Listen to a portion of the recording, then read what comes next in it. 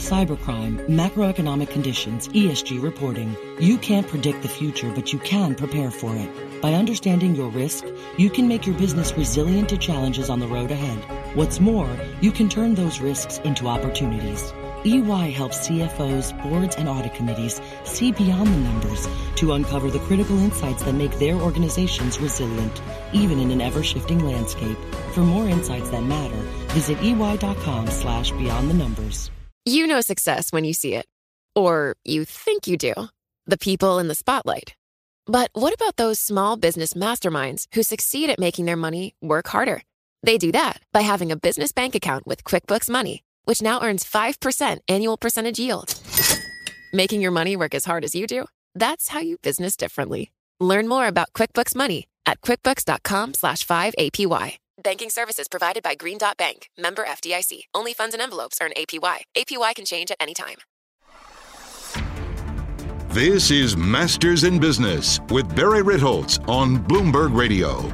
This week on the podcast, really, I have a super extra special guest. Everybody makes fun of me for saying that each week, but I have an extra special guest. I was fortunate enough to go to a dinner one night that Annie Duke was hosting, and each person at the table was more fascinating and accomplished than the next, from Mike Mauboussin to Josh Wolf to Danny Kahneman. And at the end of the evening, one of the women at the table pulls me aside to discuss my interview with Michael Lewis, and that turned out to be Barbara Tversky, a experimental psychologist, publisher of hundreds of research papers, and also the spouse of Amos Tversky, and she told me how much she enjoyed my conversation with Mike Lewis, and we started chatting, and it took me, I don't know, maybe 4 seconds to say, oh my God, this woman is fascinating, and I have to sit down and have a conversation with her.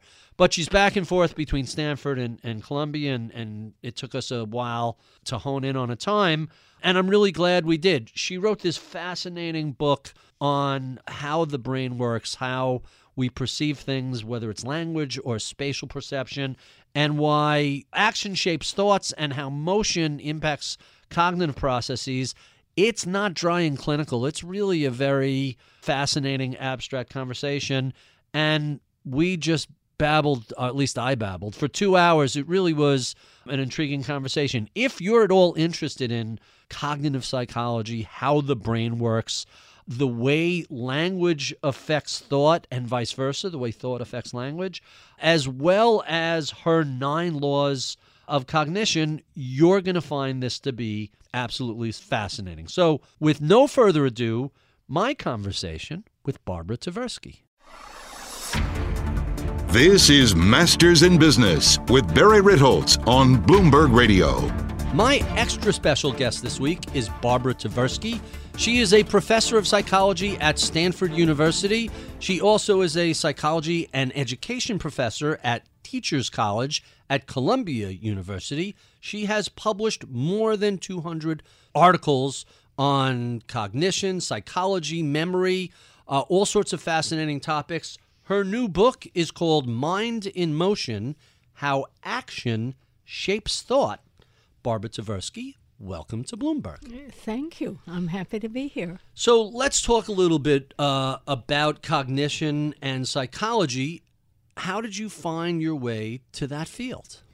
I'm a bit of a contrarian, and when I entered the field, the cognition revolution was well in progress. You could open up the mind if you were clever and find ways of revealing how people thought.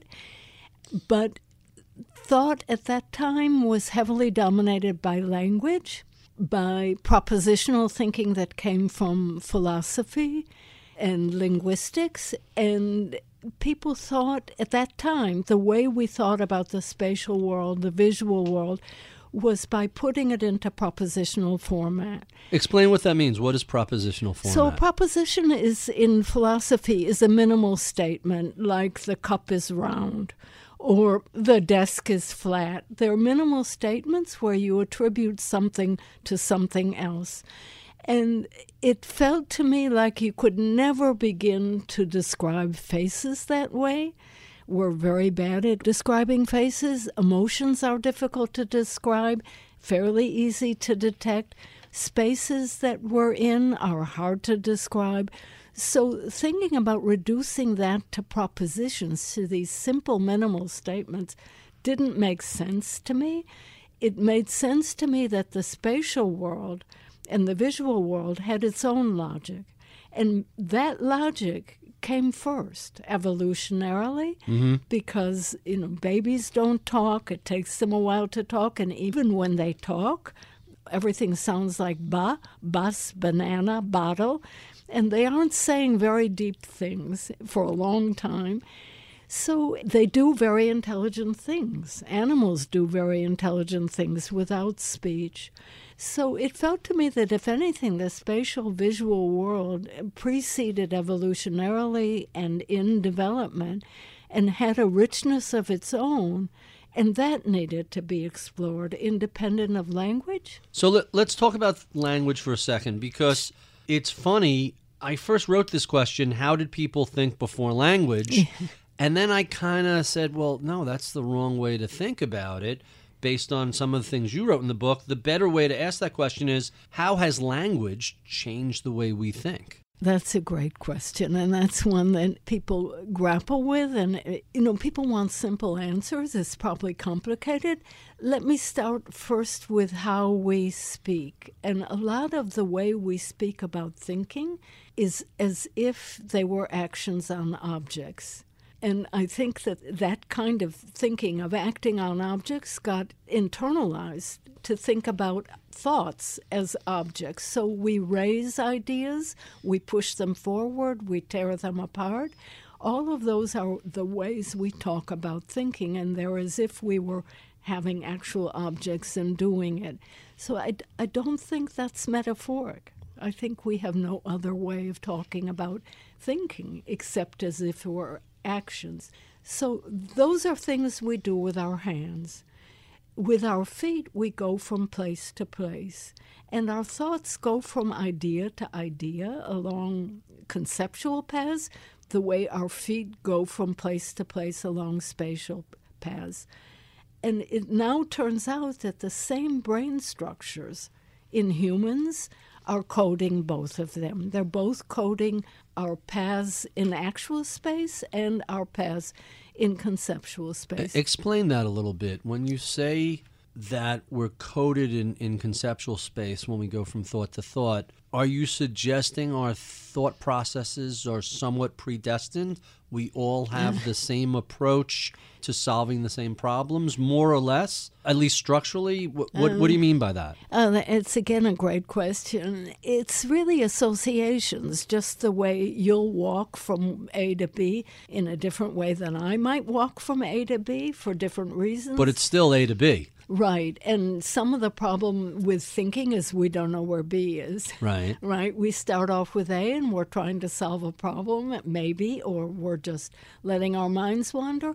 No, I think if anything, if you look at human beings, we're incredibly diverse and thinking in different ways. And our associations are built from experience, from many different experiences. So thoughts go from association to association, and those associations are going to be wildly different. So I'll give you a small example. When my husband and I used to walk in streets in cities that... Your husband being Amos Tversky, right, and partner of Danny Kahneman. Right. This is years ago because, unfortunately, hasn't been with us for all too long. But we would walk in Paris, in New York, places where we were tourists at the time. And when we'd come back, he would say, "Did you see all those prostitutes?" And I didn't pick up a single one. And, I was looking at other things, the architecture, maybe what people were wearing. I wasn't seeing that. So, but you also noticed, and I picked this up from the book, the way the structure of the cities were aligned. You talk about how Japan has it's very confusing to foreigners, but they break cities into quadrants, and those quadrants are pretty consistent from Japanese city to Japanese city. It becomes very helpful if you know the code, but to anybody who doesn't, it's just a perplexing mess. Yeah. And that, again, is illustrating different ways of thinking and different ways of designing. But both are designed, and I think one of the points I tried to make in the book is that we design the world the way we design our minds. So both Japan and the U.S., New York with its grid system, and many other cities with grid systems, even the Romans had grid systems, and some Chinese had grid systems. In fact, Japan has grid systems. They just label them differently from the way we do, but that those designs go across cultures with variations. But they have to do with the way we design our minds. So let me ask you this question, since we're talking about visual cognition. How does our sense of spatial understanding and visual cognition affect the way we think? So one way is I think, okay, how to answer that. One way are things that I've already said, that we think about actions on ideas the way we think about actions on objects, and we go from place to place the way we go from idea to idea. That probably affects the structure of language. That's my hunch, and I didn't work that out very well. Okay. You asked earlier, how does language bootstrap our thinking? And I think language is one of many cognitive tools that we use. We can then use language to reason about other things, the way we can use math to reason about other things, or logic, or computer programming. We have a number of these cognitive tools that we have built through culture. They're culturally evolved. We're not born with them. And they enable leaps of thought. We now have computers that do help us think and help us design. And so we've developed a number of these cognitive tools that help us structure our thinking and will leapfrog our thinking. We can use them to think farther. So I don't need to compute square roots anymore. I have them in my calculator. I can use that to leapfrog and go to other levels of understanding. So last question on this topic. What is cognitive collage? I love that phrase. Okay, thank you. So we did some work on how people understand the environments that they walk through every day. And there are a number of distortions that people have that indicate that people are constructing their images of environments. So the grid pattern, we tend to line things up in parallel and perpendicular lines and ignore diagonals and ignore five-sided things like the Boston Commons. People often act as if it were four-sided, kind of quadrilateral, not a pentagon. It's not really a pentagon. So we distort. So some of the distortions are really quite remarkable. The most remarkable is probably that people think that distances to a landmark are smaller than distances from a landmark. Explain that, because that sounds so obviously incorrect. Exactly. So a number of studies have been done where people on college campuses pick landmarks. The students pick the landmarks, and then another group of students is asked about distances, and you get those asymmetric distances. So the example I use is that people think that Jacques' house is closer to the Eiffel Tower than Eiffel Tower to Jacques' house. And one explanation for that might be that the Eiffel Tower defines a neighborhood. Columbus Circle is a neighborhood. The Village is a neighborhood. We tend to form neighborhoods around these landmarks, and we say, if someone says, "Where do you live?" you can say, "I live near Columbus Circle," and that tells people the environment. And so the neighborhood is quite expanded. It includes Jacques' house, but Jacques' house only includes itself. Right. So you get that asymmetry, and this is research I didn't do. I pointed to it, but it's very related to research that my husband had done earlier, showing that people, this is going way back in history, people think that North Korea is more like communist China than communist China like North Korea. Huh. Or the son is more like the father than the father like the son. So we have these landmarks or prototypes, and they draw similar things into them. Eleanor Roche had earlier done work showing that people think magenta is more like red than red like magenta. So That red, makes sense. I could see that. yeah, they are defining categories, really, and these peripheral instances don't.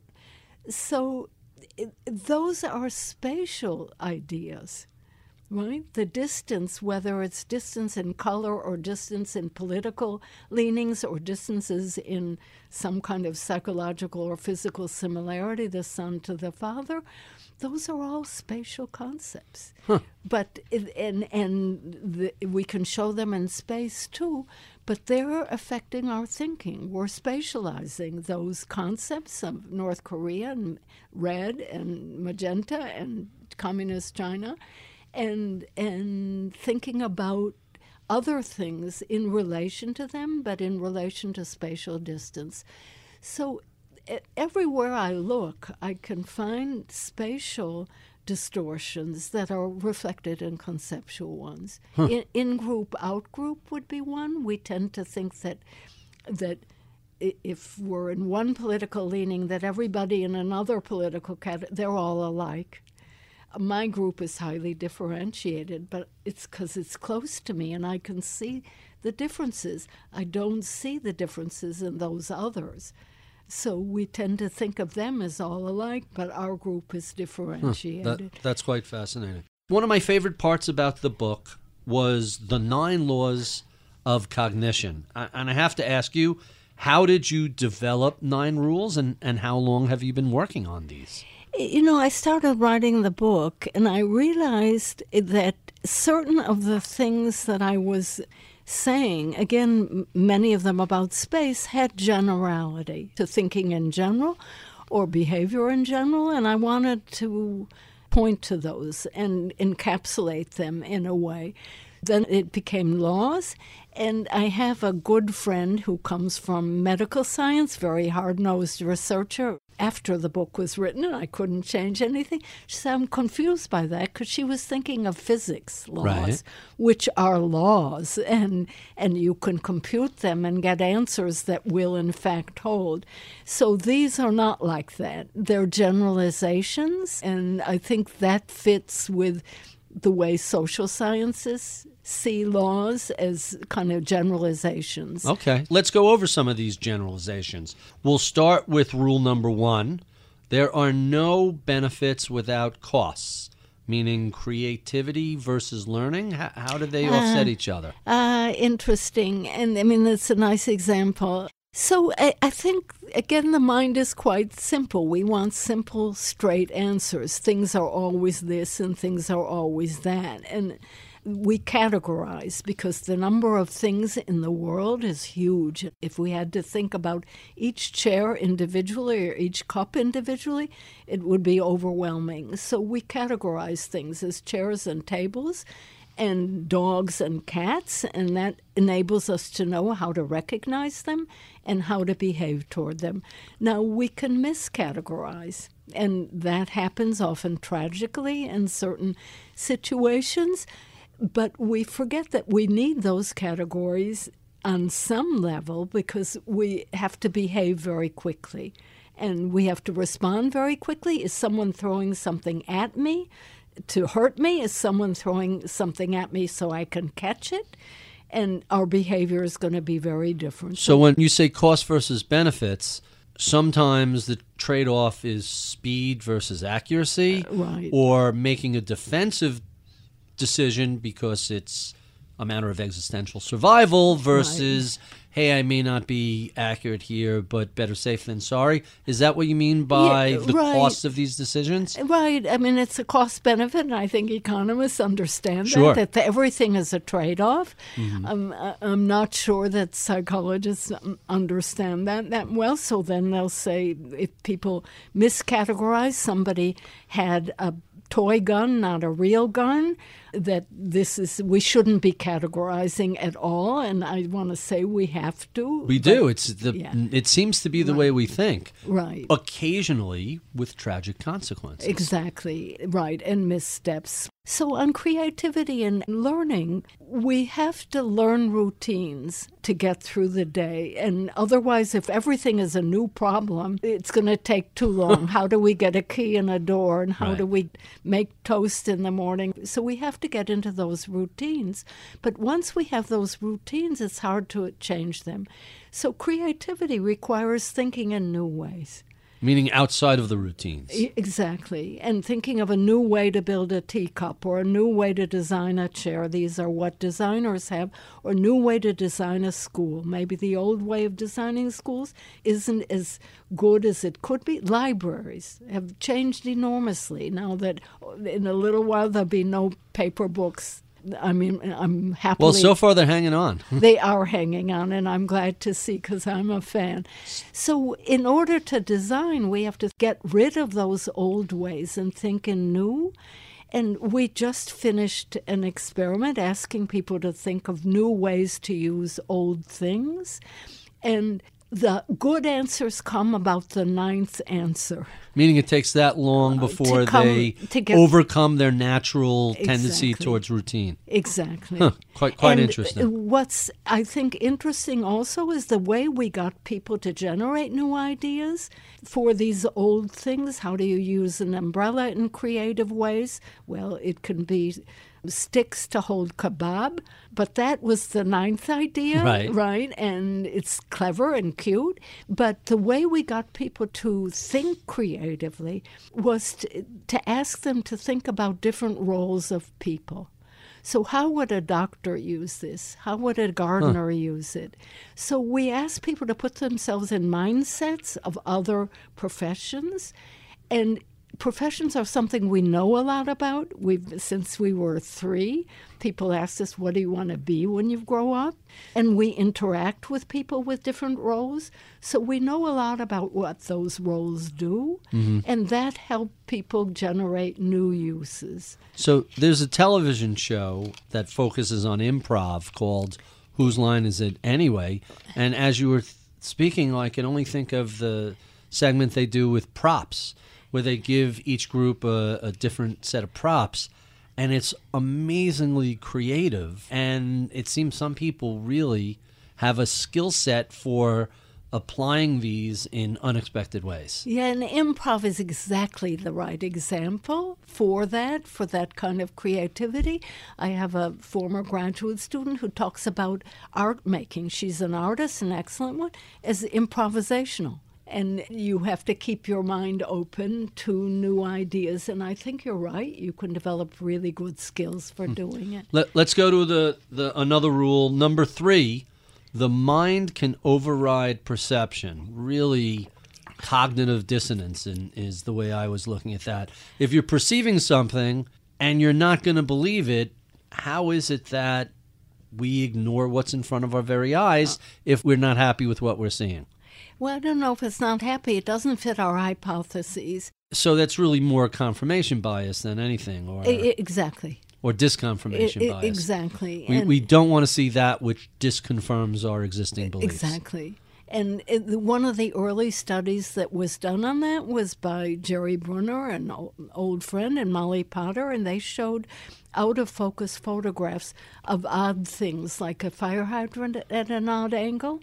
And they gradually brought them into focus and asked people to keep guessing what they were and compared them to a group that saw them in focus. So these odd angles, like an odd angle of a fire hydrant, people came up with wild hypotheses, and when it was in full focus, couldn't identify it. Because they already anchored to that previous... Exactly. Then let me go to my favorite question, my favorite rule. The mind fills in misinformation. I have a pet theory that we're walking around with a model of a universe in our head that's just wildly wrong, and that it's mostly misinformation. I'm curious what your thoughts are on the mind fills in misinformation. Is it just little patches behind our vision that's filled in, or is our world view, is our model of the universe completely wrong?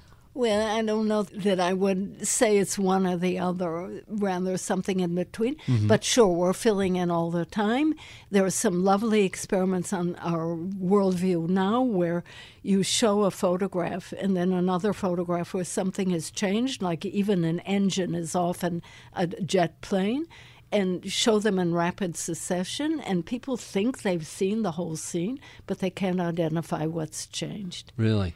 And those are, you can find them online. They're wild. So you don't know what's changed, but you know you've seen a jet plane, people going up on it, cargo being loaded.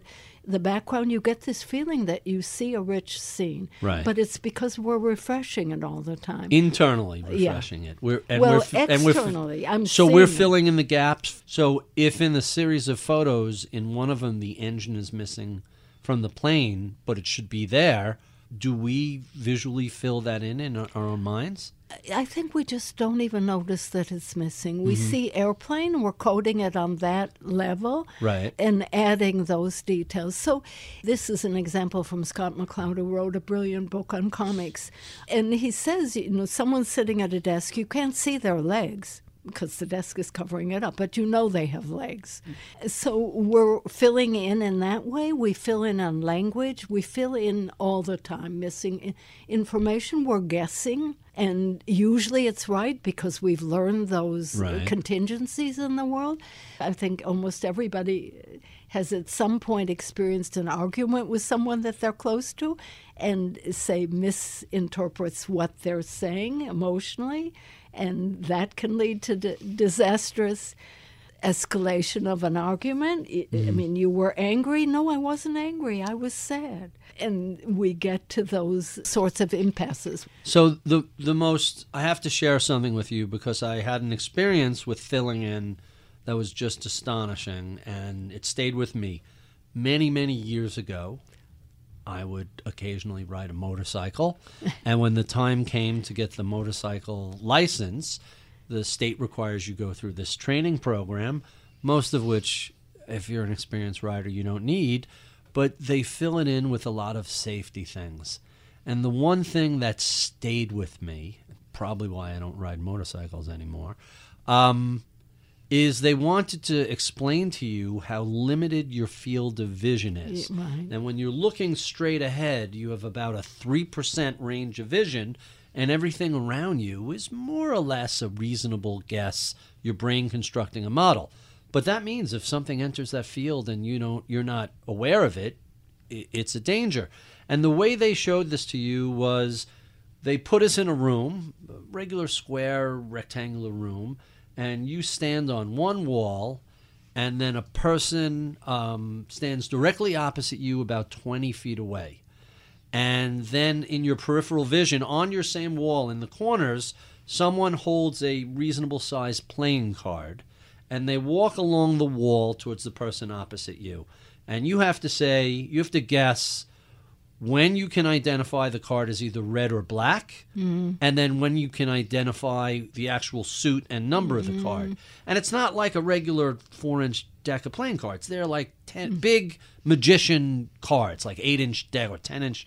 And I assumed that I would be able to identify it pretty rapidly, maybe 30 degrees from 45 degrees. And I was shocked to learn that it's almost dead on. Maybe that instead of straight across from you, maybe it's 120 degrees before you can identify just the color. You couldn't even say, is this a club or a spade? You could say, the card is black, and then a little closer before you can identify. And they're practically dead opposite you when you're staring straight ahead before you could identify the card. It was shocking at how little acuity you have outside of straight ahead of you. Your peripheral vision is, you can see images, you could see rough shapes, but there's no specificity at all. It's a beautiful demonstration, and we should all have it. Right. Shocking, just absolutely shocking. Right. So we discussed cognitive collage earlier, and I'm fascinated by that concept. The way we put together our models of the world, how much of that is based on what we visually perceive in reality and how much of it is based on what we're creating to fill in the holes? It's going to vary. And what I liked about the collage metaphor is it's multimedia. If you go back and look at Picasso and Braque, they put newspaper clippings in and paintings in and all kinds of things in it. And again, people think, or many researchers thought, that our views of our environment are more or less veridical. And I think our research and the research of many other people show it's filled with small biases that aren't coherent. You try to put them together, different perspectives on the world, different landmarks. You try to put them together, you don't get anything that would work in a Euclidean space. Right. And in addition, it's multimodal. So if I'm wandering around New York or another city, there are some things I know from language that I need to go 4 blocks this way and turn. Some things I know from recognizing the world, some from my recollections of maps that I've seen. So I'm gathering information from many different places to decide, is the entrance to the Bloomberg building going to be on Lexington or going to be on 59th? And how do I find it? And so I'm making those decisions that way, balancing that information, gathering from many sources. It's not a coherent system. And I do think that's a model for all kinds of judgment. And the context is going to determine what information is salient and what information isn't, what I'm bringing up now, what I'm bringing up in other cases. So I do feel that this cognitive collage idea is really a model for the way we make judgments in many situations. If you think about what's in the brain, there aren't calculations in the brain. There aren't maps in the brain. There aren't photographs of people. It's all neurons. And we use these terms like language and spatial representations and images of faces and so forth as a way of talking. And in fact, there are places in the brain that are dedicated to recognizing faces or scenes. And even rudimentary concepts of number, there are places that are activated, but in the end, it's neurons. And these are ways of talking. And again, the idea that we gather information from all over the cortex to make a judgment, whatever seems relevant, seems to me a model not just for space, but for all judgment. So you reference the comparison of people using either verbal or visual thinking. But maybe this is the American schooling system. I tend to think about the way different people approach the world in either verbal or mathematical thinking, or at least maybe that's what we do with kids coming out of school. Oh, he's a numbers person, or she's a language person. How did you come up with the dichotomy between verbal and visual, and are there any parallels for academia where there's a tendency for the math and science people to go this way and the literature and language people to go that way? Right. So people think of themselves as visual thinkers or as verbal thinkers or computational thinkers, or I think kinesthetically. And meaning in terms of motion right, dancers or right, might be think. So those are again ways of talking. They don't have a lot of evidence behind them. Even spatial thinking turns out, or visual, turns out to be quite complicated. It's many different features. Verbal, too. We know people that can produce words but can't think straight, and vice versa, who are hard to come up with words but think very logically. So verbal abilities are quite different, and spatial abilities are quite different. The bad news is you can be good at both and bad at both. Right. It's not that one compensates for another. To some extent, they clearly compensate. So I recently had the wonderful opportunity because of a talk I needed to give, of delving into Leonardo, who's by all accounts one of the most brilliant thinkers of all times. He thought visually, spatially, and he thought through sketching. And he used sketches as a way of understanding dynamic processes, that not just static ones, because sketches are static. And in fact, he used the way he drew as a way of understanding the way vortices happen in water, so the way he drew them. And he used many different perspectives. So he was very much a kind of visual thinker, but he was able to get to enormous abstractions through the visual spatial thinking. And there wasn't much math then. Mm-hmm. Quite interesting. One of the things you talk about in the book is our hands expressing our thinking. New Yorkers, notorious with their hands, big hand. But what is the significance of gestures to cognition? How important is it? You could typically understand what someone is saying on the radio regardless of what their hands are doing. That said, it's helpful to try and express certain ideas with your hands as you speak. Why is that? Yeah, no, it's lovely. And I think what you're saying, that we can get information just through hearing, we can get it just through reading. So human beings are enormously adept at learning from different media and where they don't get filled in. But you can, if face-to-face conversation does involve gesture, and we did a number of experiments showing that the way people gesture when they're explaining something changes the thought of other people. Really? Yeah. So depending on what you're doing with your hand, you're very much, it's not necessarily for the speaker, it's for the listener? Both. Uh-huh. So for the speaker, so think of cyclical thinking, going from a seed to a flower back to a seed. If we ask people just to represent that, they tend to represent lines, not cycles. But if we gesture in a circle, they'll put down circles when we ask them to put something on paper.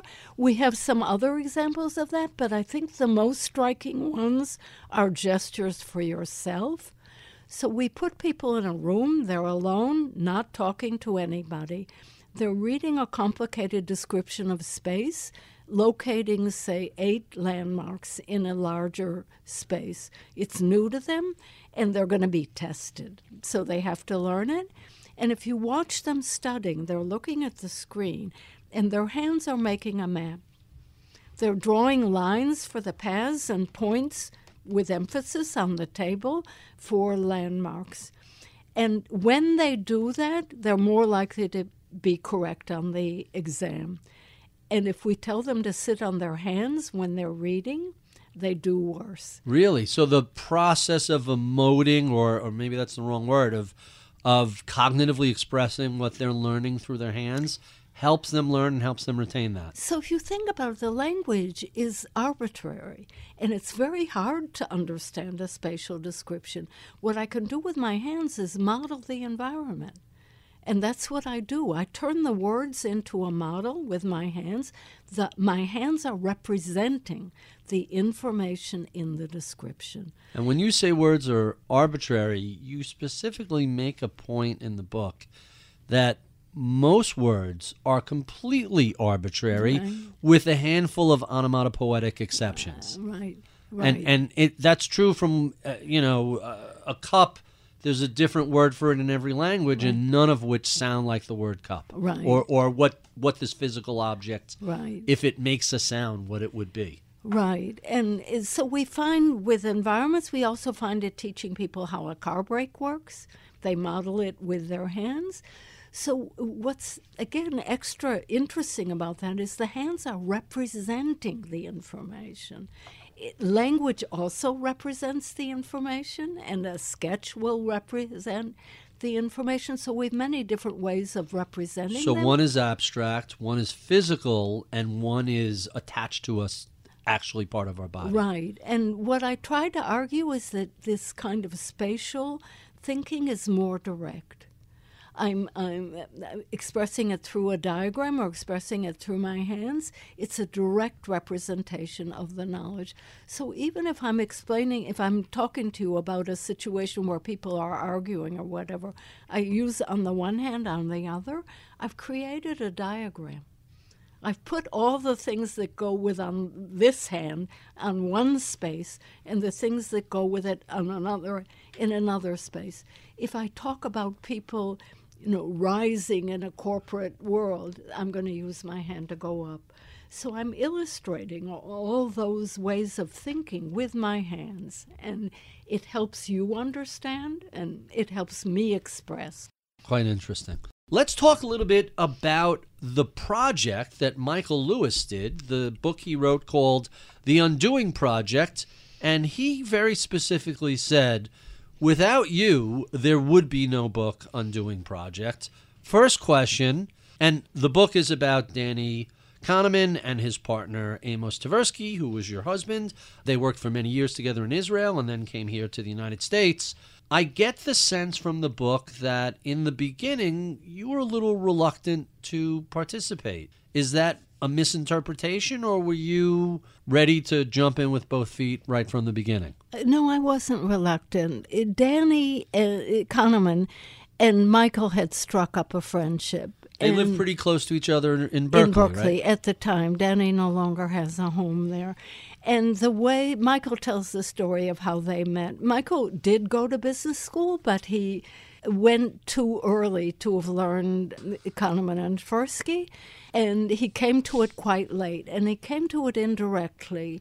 He'd written Moneyball, an amazing book, and Dick Thaler and I think Cass Sunstein That's right. wrote a review in New Republic, and they said the book is great and all that, but Michael needs to know about Kahneman and Tversky to understand why coaches, Billy Dean. scouts, Right. were misled, and Billy Dean. So Michael, at that time and now, is living in Berkeley. One of his closest friends is Dr. Keltner, who was a graduate student in social psychology at Stanford and TA'd actually for my husband. As Michael tells the story, over a beer, Michael asked Dr. about this work, and Dr. says, sure. Danny lives up the hill. I'll introduce you. So Danny was willing, in his generous way, to talk about the work, explain it to Michael, because Michael realized he needed to know about it. If he were interested in statistics, he needed to know about how people misuse them. So I think Danny said, if you walk with me, we'll talk, because Danny walked. And they gradually, I think, struck up a friendship. And I think Michael tells it that he got the idea of writing a book about their friendship, about Danny and Amos's friendship. And Danny came to me and he said, Michael wants to write a book. And if he doesn't do it, somebody else will. And Michael likes us. And he named another person who was waiting in line and said, that person doesn't like us. So I said, Danny, whatever, I That's trust very you funny. completely. Whatever you think, I'll go along with. So the side part on that story is, I think for a year or two, Michael taught a course in finance journalism at the Berkeley School of Journalism. One point he opened it up to B-school students. Our oldest son, Oren, was a student at Haas at that point and took Michael's course. And they hit it off. And he obviously figured out who Oren was. He didn't figure it out at all. Oh, really? He didn't figure it out at all. And I don't know exactly. Oren's last name is... Exactly. He never put that together? He didn't put it together. And I don't remember if that was before or after Moneyball, but he didn't put it together. And the upshot was that it was Oren who introduced me to Michael. Oh, really? Which was sweet. Over email, which, I mean, I think Michael asked Oren. Michael, he ended up talking a great deal with my 3 children and ended up being quite fond of them, which, of course, warms a mother's heart. So how did you and Michael collaborate when he was doing the research part of the book? I don't know if it's collaboration. Michael sat in my office at Stanford going through Amos's papers. He really does his research beautifully, complete concentration. And he would ask me questions, and I would answer them. If something was in Hebrew, I'd try to translate it for him. he asked me questions by email, and I answered them at great length. And that was, I think, an easy way for us to communicate. At one point, I came to Israel, a young bride in the middle of graduate school with no Hebrew whatsoever. Where did you go to Israel from? From the U.S.? From the U.S., from graduate school. What year was that in? It was the October 66. So right before the 6-Day War. Okay. Right. And Amos was drafted on the 22nd of May, and the war broke out 10 days later. And That'd be frightening. And by then I'd learned enough Hebrew that I could understand what the chief of staff, Yitzhak Rabin, said on the 10 o'clock news. So that's a longer story. I can tell it. And in fact, Michael asked about that, and I told him in great detail. He said, turn on your novelist eyes. What's it like to be an American coming to Israel? So I wrote... In the 60s. Yeah. I wrote him at great length what that was like. And later I found letters. I think my brother sent them. I found letters that I'd written my parents. Everything that I'd remembered was correct, which is astounding.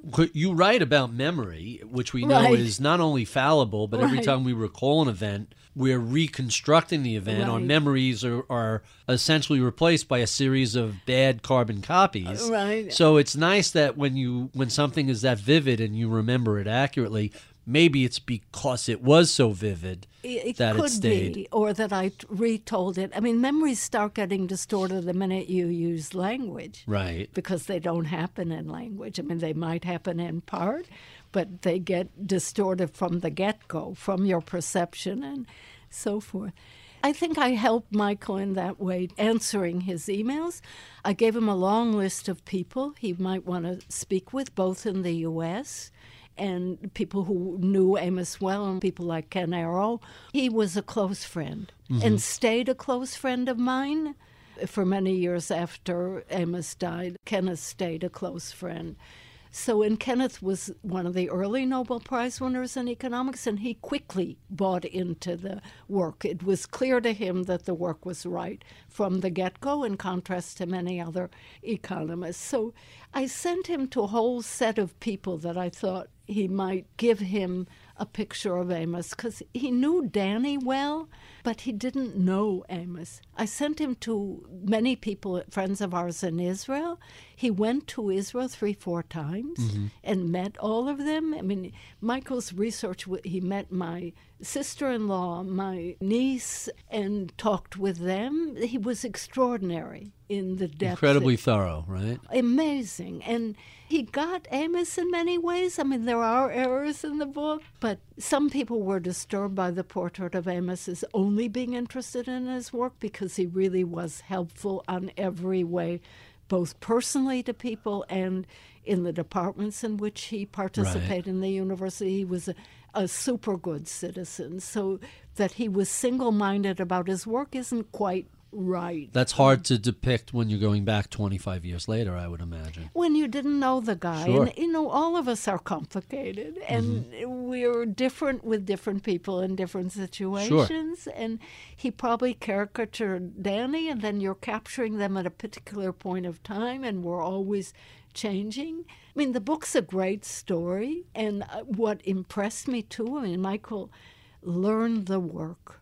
And he kept telling me, I feel like a B student studying A+ work, but he really learned it. And I think his portrayal, both of the history that Meehl and Lou Goldberg and other people who'd done similar work before their work, Robin Dawes, people who were influences on them or in the same ecology, and getting the work right, I thought he did a masterful job of explaining the work to lay people. So he might have gotten some of the nuances about Amos wrong. Did he find anything from speaking to friends, colleagues, relatives that surprised you? Did anything show up in the book that you said, I didn't really know about that? No, I don't think so. It's not that Amos didn't have secrets, although few from me. But no, I don't think there was anything there that I didn't know. So you wrote or said, I don't remember where I pulled this quote from, about Danny and Amos, their relationship was more intense than a marriage.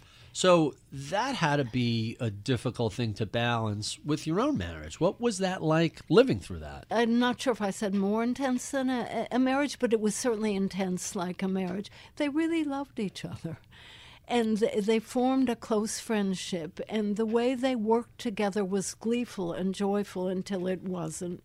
When you say gleeful and joyful, there are stories, parts of the Undoing Project, where the two of them are locked in a classroom by themselves, and all people in the hallway hear is just peals of laughter for hours. They're back and forth debating stuff and just laughing their butts off. Right. Was it work or was it fun? I had the advantage of understanding Hebrew and English, and the conversations would go back and forth and be mixed. Between English and Hebrew? Yeah. And, they'd come out for tea, and a lot of the conversations were in my house, and they'd come out for tea, or they'd come out to tell me something that they were dying to tell me. And when Danny would leave and Amos would be with me, I would hear a recap of the discussion and the conversations and the stories, the questions they were asking students. So I had a front row seat to everything that was going on. It didn't interfere with my marriage. So this wasn't an imposition. This was just your husband had a professional relationship that worked for him and worked for everybody involved. And gave me a great deal of intellectual pleasure, personal pleasure. Danny would often visit us, stay in our house when we were at Stanford and he was at Vancouver. Amos tended to work late at night and wake late in the morning, so I'd have breakfast with Danny. Danny's great company, and that was a pleasure. He's in New York now. You're in New York half the year. You guys still see each other occasionally? Sure. I mean, I like to say we live down the street from each other because we both live on the corner of Broadway, but 100 blocks apart. No, he's been a really loyal friend, and I appreciate that. Can you stick around a little bit? I have a bunch more questions for you. Sure. We have been speaking with Barbara Tversky, professor at Stanford and Columbia, and author of Mind in Motion, How Action Shapes Thoughts. If you enjoy this conversation, be sure and check out the podcast extras, where we keep the tape rolling and continue discussing all things cognitive and psychology related. You can find that at Apple iTunes, Google Podcasts, Stitcher, Spotify, Overcast, wherever your finer podcasts are found. Be sure to check out my weekly column on Bloomberg.com. Follow me on Twitter at Ritholtz. Sign up for my daily reads at Ritholtz.com. I'm Barry Ritholtz. You're listening to Masters in Business on Bloomberg Radio.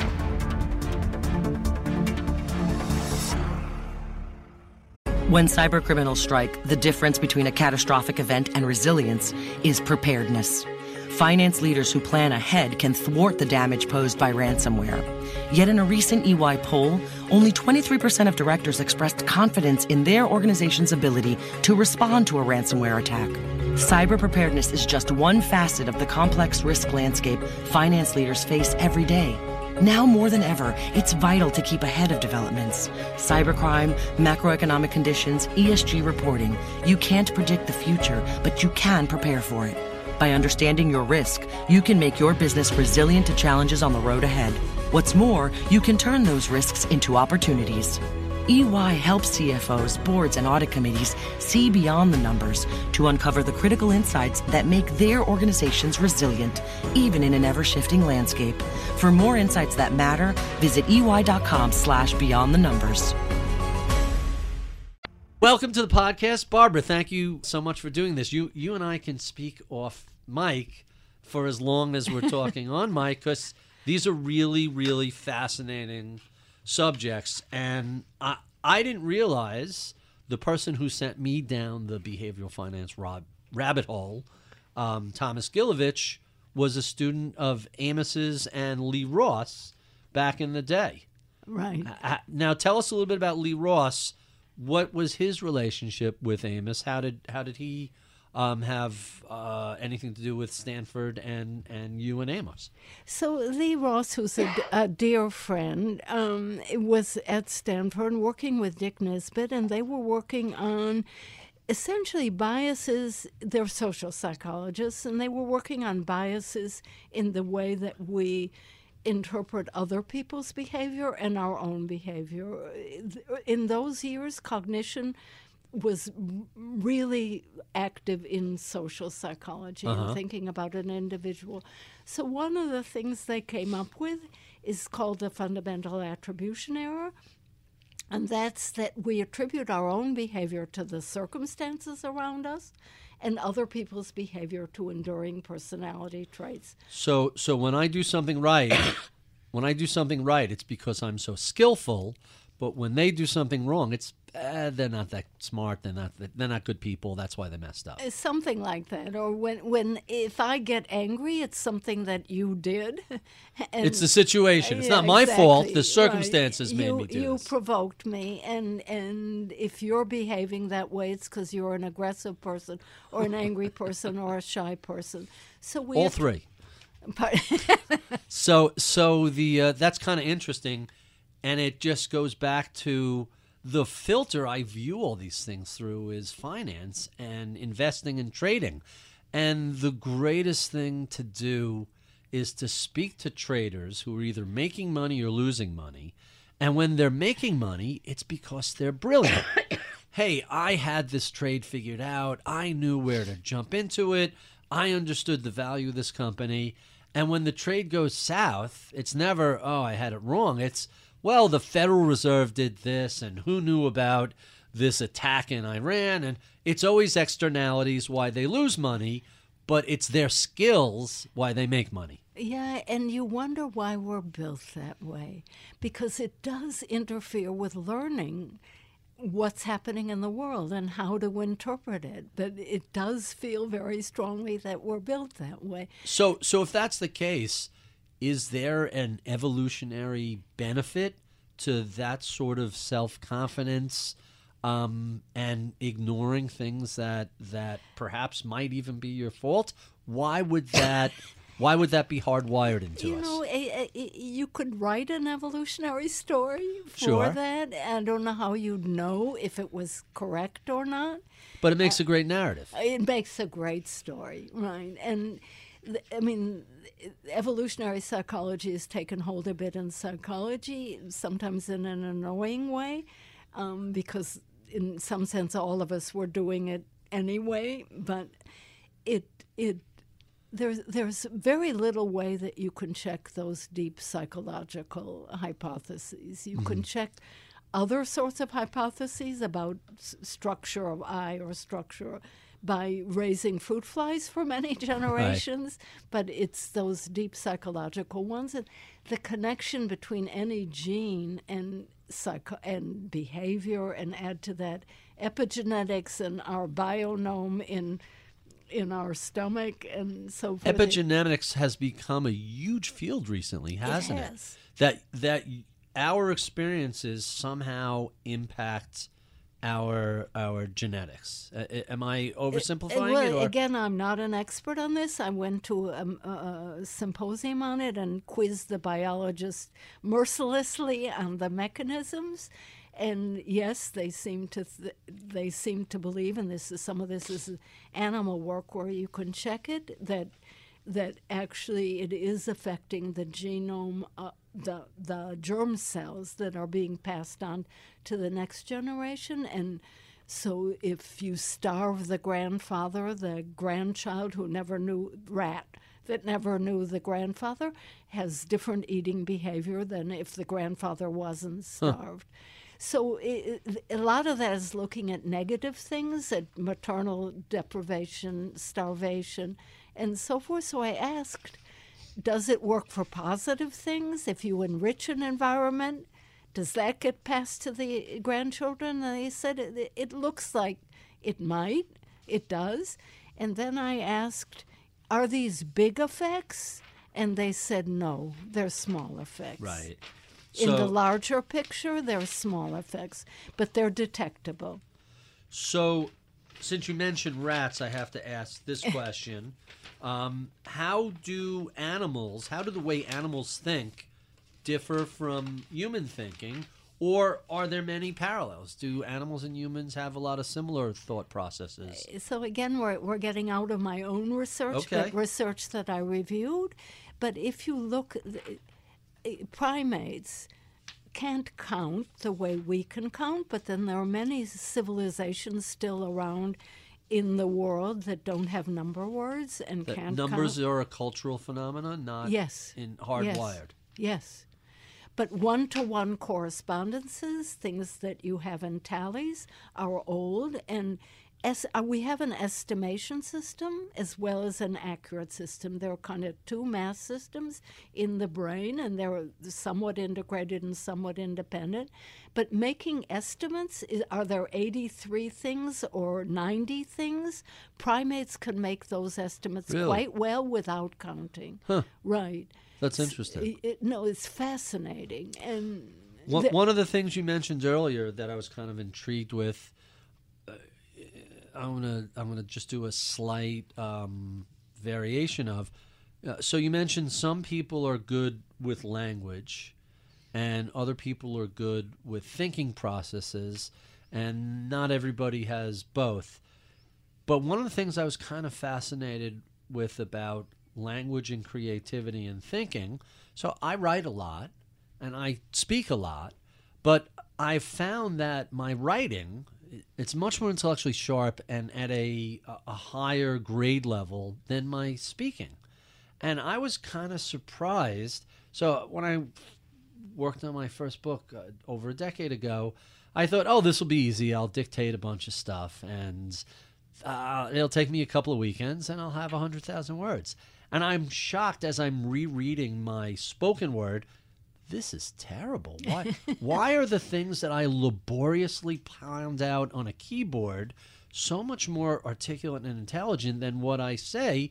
And eventually, it wasn't a big leap to think, well, you have a part of the brain for speech and a different part of the brain for creativity and writing. And, hey, maybe that speech part ain't as well developed as your writing part.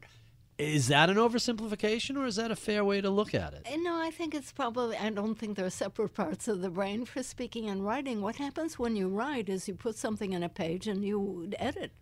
Yeah, but my first drafts of writing are much more articulate than my first drafts of speaking. And the best speaking things I do are when I write them out in advance and come up with the structure and language that I want. Okay, so then you're putting on your writing hat, as opposed to your speaking is more spontaneous. For sure. And the writing hat, you're deliberately thinking about what am I gonna, what are the thoughts I want to express, and how's the best way to express them. So you sound particularly adept at that.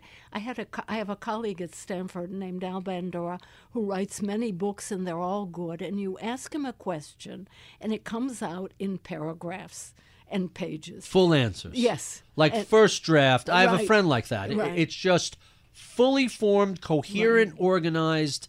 Like, I wish I could do that. I could Right. do that on pen and paper. I can't do that verbally. Right. No, it's astounding. And I think he's practiced so much. So if you think about musicians that write music or play music, they can do it very rapidly. They have the schemas. They can generate it very quickly. It's highly practiced. Like, and any sport would be highly practiced. So perhaps you're writing, you're thinking at this meta level, how am I going to organize my thoughts? I've got an outline for organizing them. I'm gesturing the outline. And you're thinking that through and filling it through.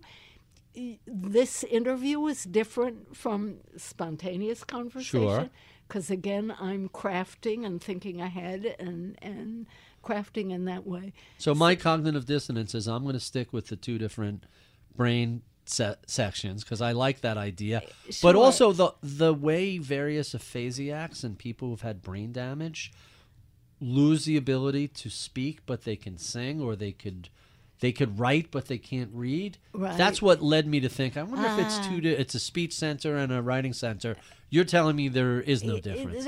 I don't know. I sort of doubt it because I think each involves many areas.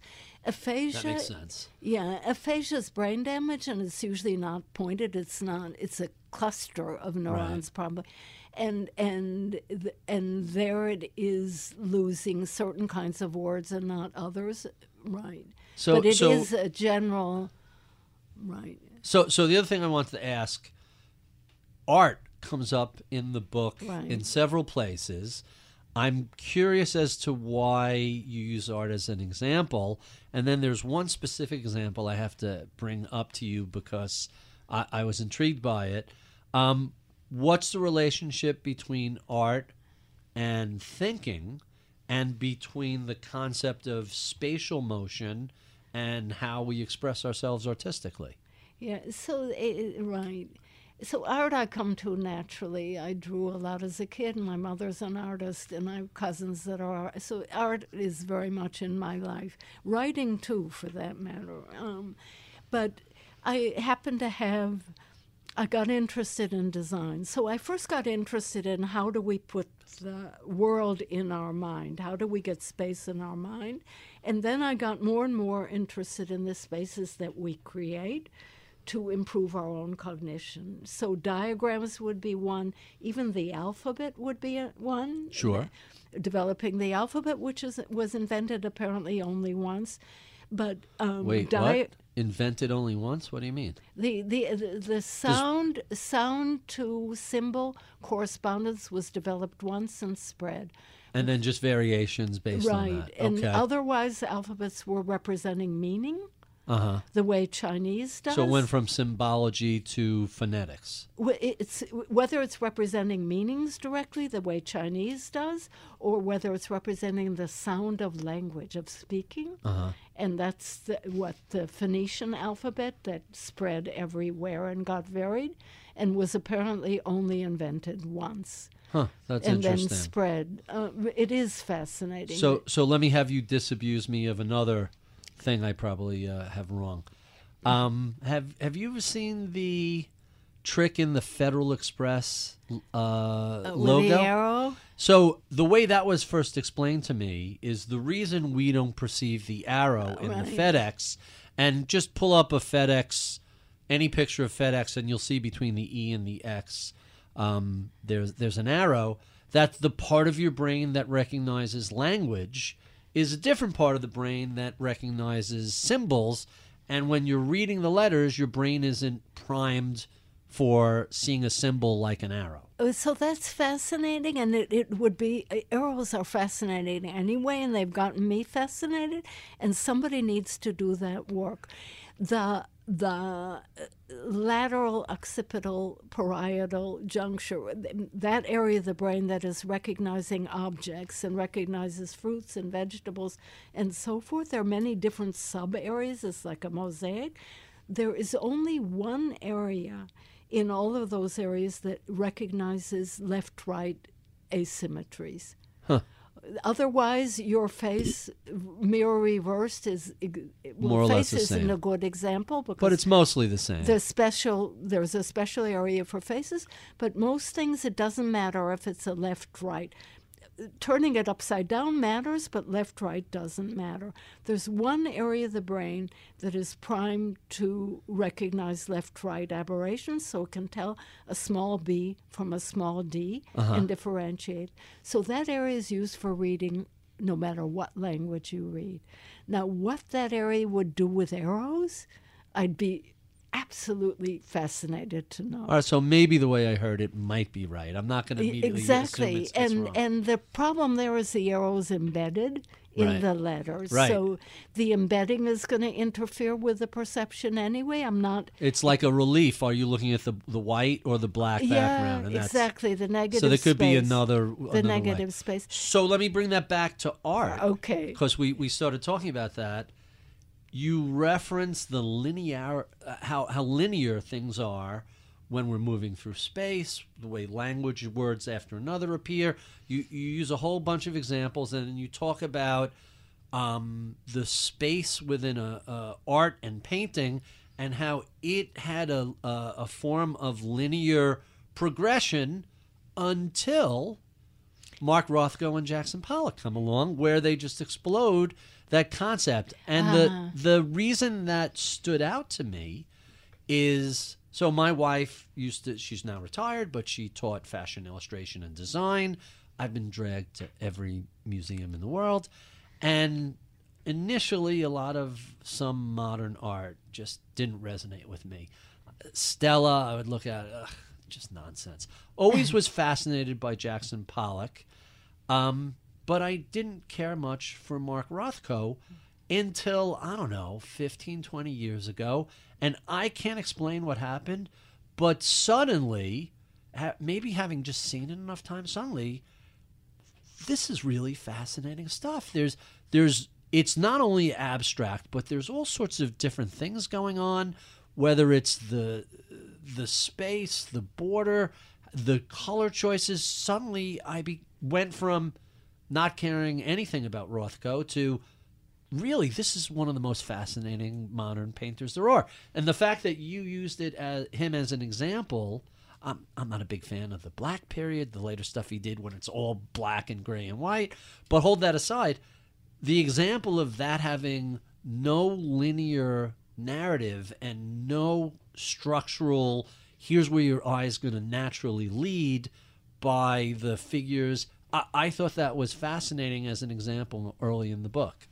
Thank you. I'm not an art critic. I'm an appreciator. Neither like am you. I. I barely know what the hell I'm talking about. So it gets back to the learning versus creativity. And when you're learning, you want things very straightforward and structured.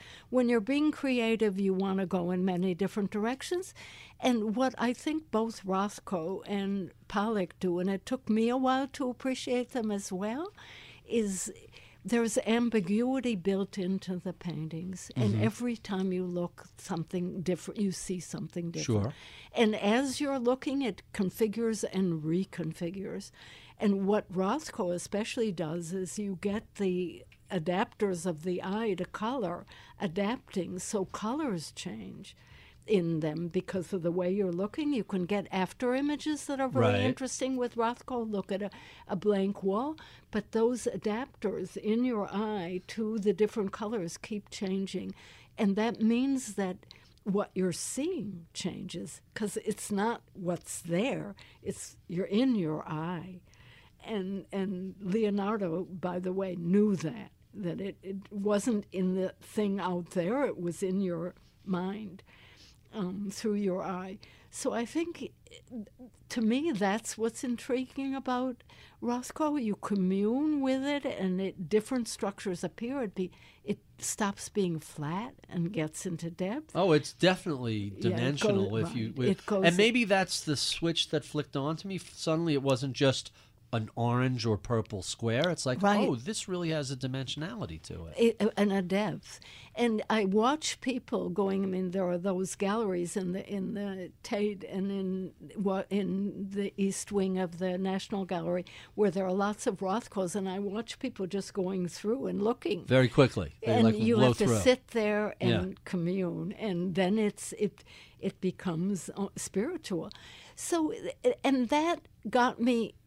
It wasn't that, but earlier on I started looking at design and looking at architects, how they design. We looked at experienced architects and drawing while they were designing. And their early sketches are ambiguous, and it allows them to make discoveries in their own sketches. So they drew for one reason, and when they look at their sketch, they see new things. They see patterns.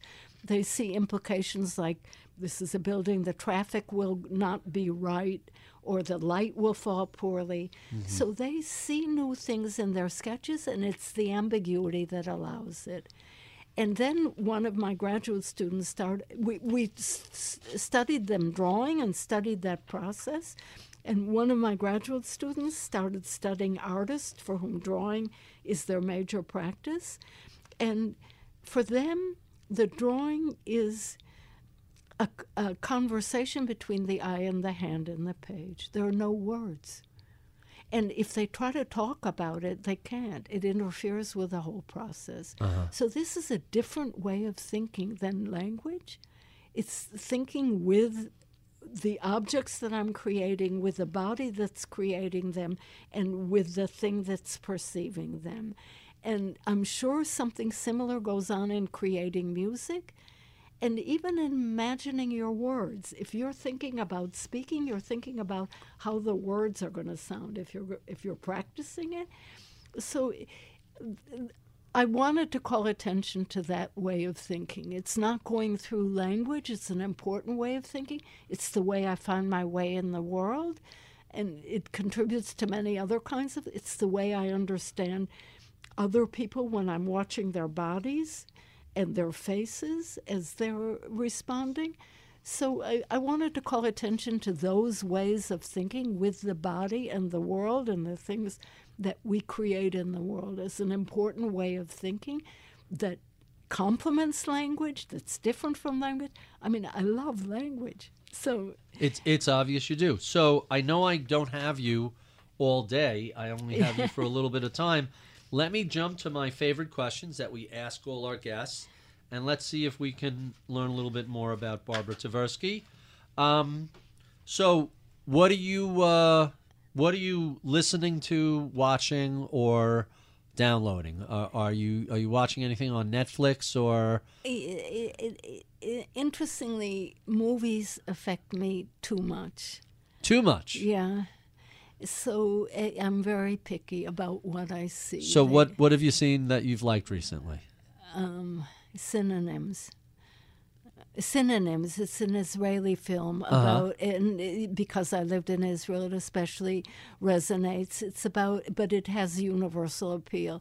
It's about a man who was traumatized by being in the army, by what he had to do, and went to Paris and decides he needs a new identity. Huh, quite interesting. It's a fascinating movie. I'm going to add that to my Netflix queue. What's the most important thing people don't know about Barbara Tversky? Oh, I'm pretty much out there. I think you probably don't know that or maybe I hinted, I have 3 wonderful children, and they have produced 8 wonderful grandchildren who are all lively individuals with personalities and who adore each other. Who were some of your early mentors? So that's interesting. I don't think I had much in the way of human beings. It was more books that were influential. And when I was a teenager, the existentialists, particularly Camus, right, were influential. Later philosophers like Russell, Quine, Wittgenstein, especially late Wittgenstein, were all influential. Eventually, when I got into psychology, the early cognitive people like Chomsky, Miller, Brunner, Broadbent, Kuhn, who talked about scientific revolutions, but they were really intellectual revolutions. They were about the human mind.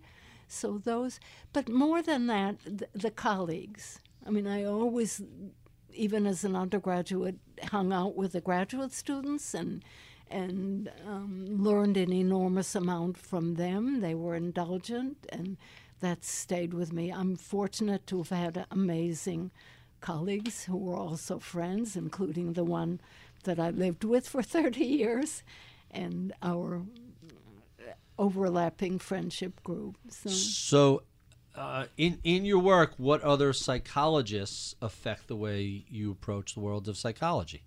I think that like you, I'm a generalist, and I had Amos in the house and that whole circle, and Danny and other colleagues at Hebrew University when I was early on, then moved to Stanford. Stanford's way of hiring people is wallpaper. You want the whole field covered, but you don't want overlap.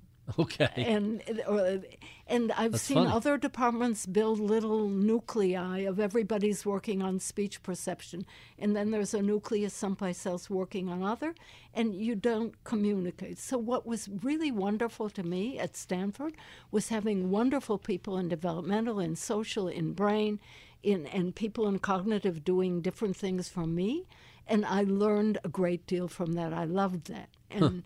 And now I have people from the arts and people from technology, people from many arts, music, drama, painting, and dance, who are influencing me. And everything goes through the human mind. I mean, you've said that. Well, you see it in your book. You talk about everything from, you reference dance and moving through space as well as art and music. It's clear that all those different folks are influencing you. Let's talk about books. What are some of your favorite books? What are you reading these days? What do you like to recommend? So I went from reading fiction voraciously to reading to postmodern fiction to reading nonfiction. So a long history and a lot of foreign fiction that I loved and still love because it brings you to other worlds. But I'm reading Sapiens, which I recommend to everybody. Danny's book, Thinking Fast and Slow, is wonderful. Anything Jared Diamond or Sapolsky, as you recommended, is good. Why Zebras Get Ulcers. And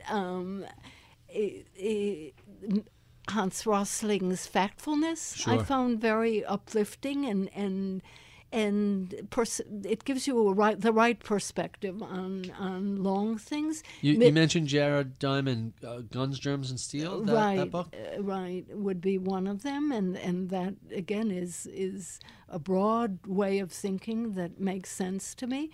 I loved Misbehaving. Dick Thaler's book was just a lot of fun. So those are probably... That's a great list. That'll keep someone busy for a full semester, to say the least. Tell us about a time you failed and what you learned from the experience. So that was a hard question for me. I don't try things that are really out of reach, but if you think about being an experimental psychologist, which I have been, every experiment is a risk. You build it, and you build it on previous work, on your previous experience, and many of them fail. I mean, I think the failure rate is lower than the failure rate for startups. So the failure rate is about 25%. Meaning that you just don't reach any conclusion by the experiment. And something happens that you didn't expect and you might be disappointed in. But for me, that's the adventure and the fun. Mm-hmm. And you learn something from that. Now, learning from failure is problematic. Why is that? Because it's just one experience, and it's so easy in hindsight to explain why you failed. I mean, you saw that with people in stock picks all the time. Sure. Annie Duke calls this resulting, where the poker players, they learn the wrong lesson from the result as opposed from the process. Exactly. So it's only one sample, and you're interpreting it in hindsight. So failure has become popular now. Everybody's talking about failing is good, and you learn from failure, but you don't necessarily learn the right thing from failure. So we're failing at failing. Is that what we're doing? That's one way. It's getting a little fractal there. But I think not letting failures get you down is probably a good lesson. Okay, that's good. What do you do for fun? What do you do when you're not doting on the grandkids and doing research? Oh, research is fun. I'm one of the few people that loves writing because it's making things, it's sculpting. Sculpting. That's such a good turn of a phrase. Okay. The Librarian of Congress, Daniel Boorstin, used to say, I write to figure out what I think, but you've reduced that to one word, sculpting. Yeah, I'm a fan of Daniel Boorstin, too. The Explorers, the Discoverers. Exactly, yeah. Are great books, yeah, really uplifting. And just so well researched and so beautifully written. Yeah, and he gets the essences of these things in an exciting way. Not small books. That's a summer. Each of those books is like, there's your July and August. Yeah, those are, and they're great. New York is full of fun. I mean, the most fun is good conversation with friends, and I happen to have good friends who are good conversationalists, but I love music. I developed a late passion for opera. For opera? Yes. Really? Yeah. Interesting. And that took many years, and now it's over the top, and the stories are often, the men are bastards and the women are saints and the women die. But the end. That's every opera there ever has been. Yeah, it's right, Bohème, right. But I've learned to love opera just by going. I'm no expert, but you learn by experiencing. Sure. And it's, again, a different way of learning than book learning. Mm-hmm. And I think that's the way you pointed out. You learn from art. You just look. Just watch. There's stuff to be picked up. So you're in New York a couple of months a year and California? Well, I'm actually emerita at Stanford, so I'm there for summers and many breaks, but I'm still teaching at Columbia, so I'm more here. Right. And, yeah. And hence, I understand there's an opera or two here. Pardon me? I understand there's a couple of operas here throughout the year. Well, the next one. So you're at Lincoln Center all the time. The next one on my list is Wojciech, which is a very hard opera. It's Right. Berg. It's human tragedy at its worst, but William Kentridge is doing the production of the sets, and he, in my mind, is the most inventive and interesting artist alive by a long shot. Wow, that's quite interesting. So what are you optimistic about in the world of psychology today, and what are you a little pessimistic about? I'm optimistic in general by the arts and sciences, and they both have young people who are doing really innovative and creative things. In my own field, I happen to be past president of the Association of Psychological Sciences. I gave out a lot of prizes last year, including to young investigators. And they know math, and they know big data, and they know the brain, and they know behavior, and they're doing mind-blowing things. And you can't help but be in awe of these young people. So Reasons to be optimistic about the future. And about the arts, politics, global warming. I'm worried about the same things, a reckless leader of a major country doing impulsive things that would never happen. Of course the adults are going to take charge. No one would behave recklessly like that. No, of course not. Yeah, you have to be optimistic that we'll get past all that sort of stuff. Well, global warming is more of a worry, so I'm worried about the things that normal people are worried about. But so I agree with you on those. I recently read something. So there are reasons to be frightened about global warming, but there are also reasons to be optimistic that we'll transition to sustainable energy, and we'll find some technological solution that will reduce the negative effects. And then I read this column where the person, they look at all these surveys of people, and my optimistic viewpoint on technology, what happens if it's wrong? And lots of people seem to believe, oh yeah, we'll seed the skies, we'll find some way to reflect the sun temporarily and lower.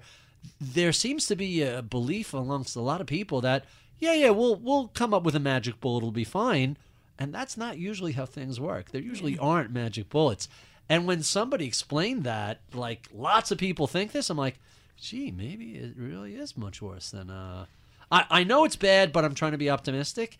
And that kind of was like a reality check that maybe it's going to be harder to fix this than we think. Yeah, I mean, what if you look for optimistic things, and I think we share that looking for it, I don't know that there's going to be a magic single solution. It's more going to be many. But what is impressive is despite the government's policy, which is not pro-green, many companies have discovered that they're better off. It's economically in their interests. And so that's happening. And you look at younger people, and I once left the water running while I was brushing my teeth, and one of my 4-year-old grandchildren said, "Savta, turn off the water. Stop wasting water." So coal is a perfect example of exactly what you're talking about. Coal has been, and 2019, coal just plummeted in usage. Right. But we have made natural gas, not as good as solar, but much better than coal. It's become so inexpensive that coal-fired electrical plants are rapidly going away. It's so much cheaper to switch to natural gas that the economic incentives are doing a lot of good on their own. Just the cost of the material. You don't have to have scrubbers with natural gas. You don't have to have all these complicated carbon recapture systems. Now, mining for natural gas releases methane, another thing. Natural gas has a lot of its own problems, but on any comparison basis, it's just so much better than coal. Hopefully we see more of that moving in the right direction organically, but we'll see. And solar and wind and sea. And people are moving. The real question is, can we go fast enough? Because the warming has already happened. The glaciers are melting. The coral reefs are dying, and that's our fish population. So You could see the Great Barrier Reef dying from space. There are Right. satellite images that are showing it bleaching for Right. miles at a time. right. I'm trying to remember. Douglas Adams wrote a book, he's no longer with us, so it had to be like 20, 25 years ago, called Last Chance to See.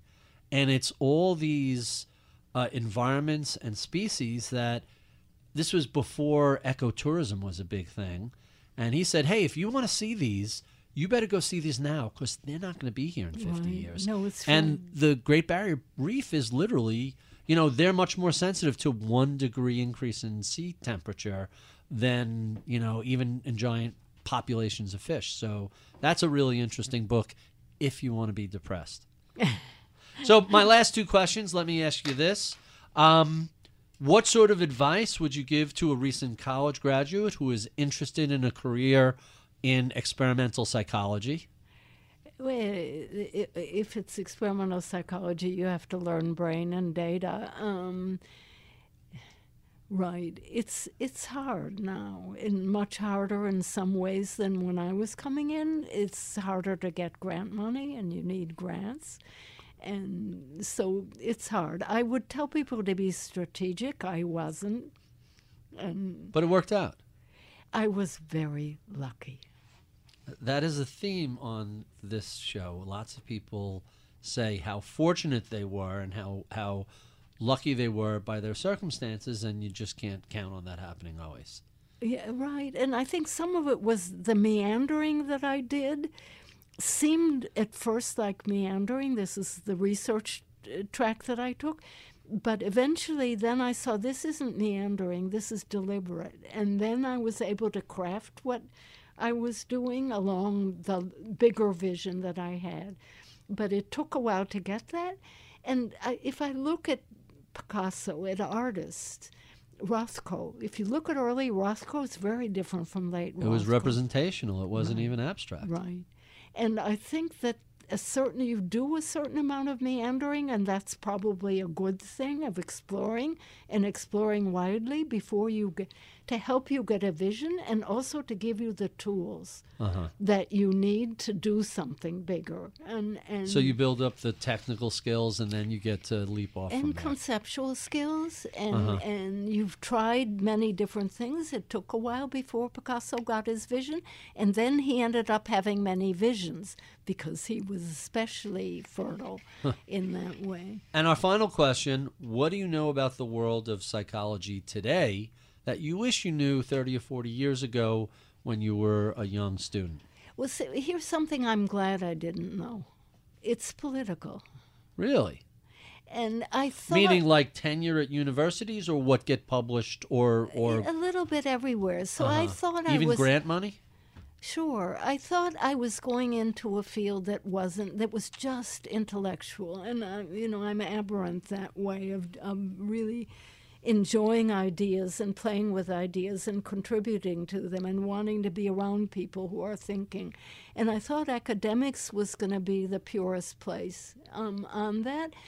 When I was studying, there weren't that many opportunities for women, and I was self-supporting my last 2 years in college, so I knew I had nobody to fall back on. I had to make a living. But sure, it's even who you cite in your articles and so forth. So I thought this is a level playing field. All that matters is good ideas. But there's Not quite a meritocracy. Not right. Meritocracy has come to be a bad word, but Really? in some cases, yeah. Okay.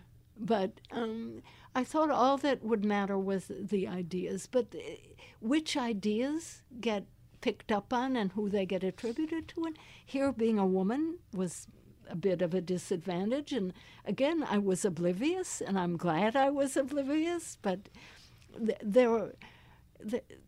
those political things are really social dynamics, and Right. they're about human beings. And in the end, even if it's intellectual and ideas about science, it's still human beings that are making the market. Quite fascinating. Barbara, thank you for being so generous with your time. We've been talking for about 2 hours, and I could go for another 2 hours. but I know you have places to go and people to see. We have been speaking with Barbara Tversky, professor of psychology at Columbia and Stanford, and author of the book Mind in Motion, How Actions Shape Thoughts. If you enjoy this conversation, well, be sure and look up an inch or down an inch on Apple iTunes, and you could see any of the 300 prior such conversations we've had. You can find that on iTunes, Google Podcasts, Stitcher, Spotify, Overcast, wherever finer podcasts are sold. We love your comments, feedback, and suggestions. Write to us at mibpodcast@bloomberg.net. Give us a review on Apple iTunes. I would be remiss if I did not thank the crack staff that helps put these conversations together each week. Paris Wald is my producer. Mark Siniscalce is my audio engineer. I'm Barry Ritholtz. You've been listening to Masters in Business on Bloomberg Radio.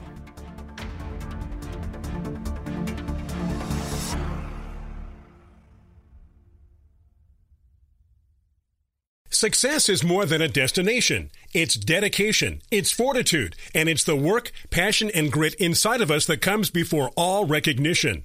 That's what Stifel has been doing for over 130 years, and it's why Stifel is one of the fastest growing wealth management firms in the country. And Stifel goes beyond traditional wealth management to offer you a full suite of banking services, direct access to one of the industry's largest research franchises, and a leading middle market investment bank. It's the best of each of us made better by the best in all of us. And that is where success meets success. Find a Stifel financial advisor at Stifel.com. That's Stifel.com. Stifel, Nicholas & Company Incorporated, member SIPC and NYSE. It can be hard to see the challenges that people we work with every day are going through. I'm Holly Robinson Peete. Join us on The Visibility Gap, a new podcast presented by Cigna Healthcare. Download it wherever you get your podcasts.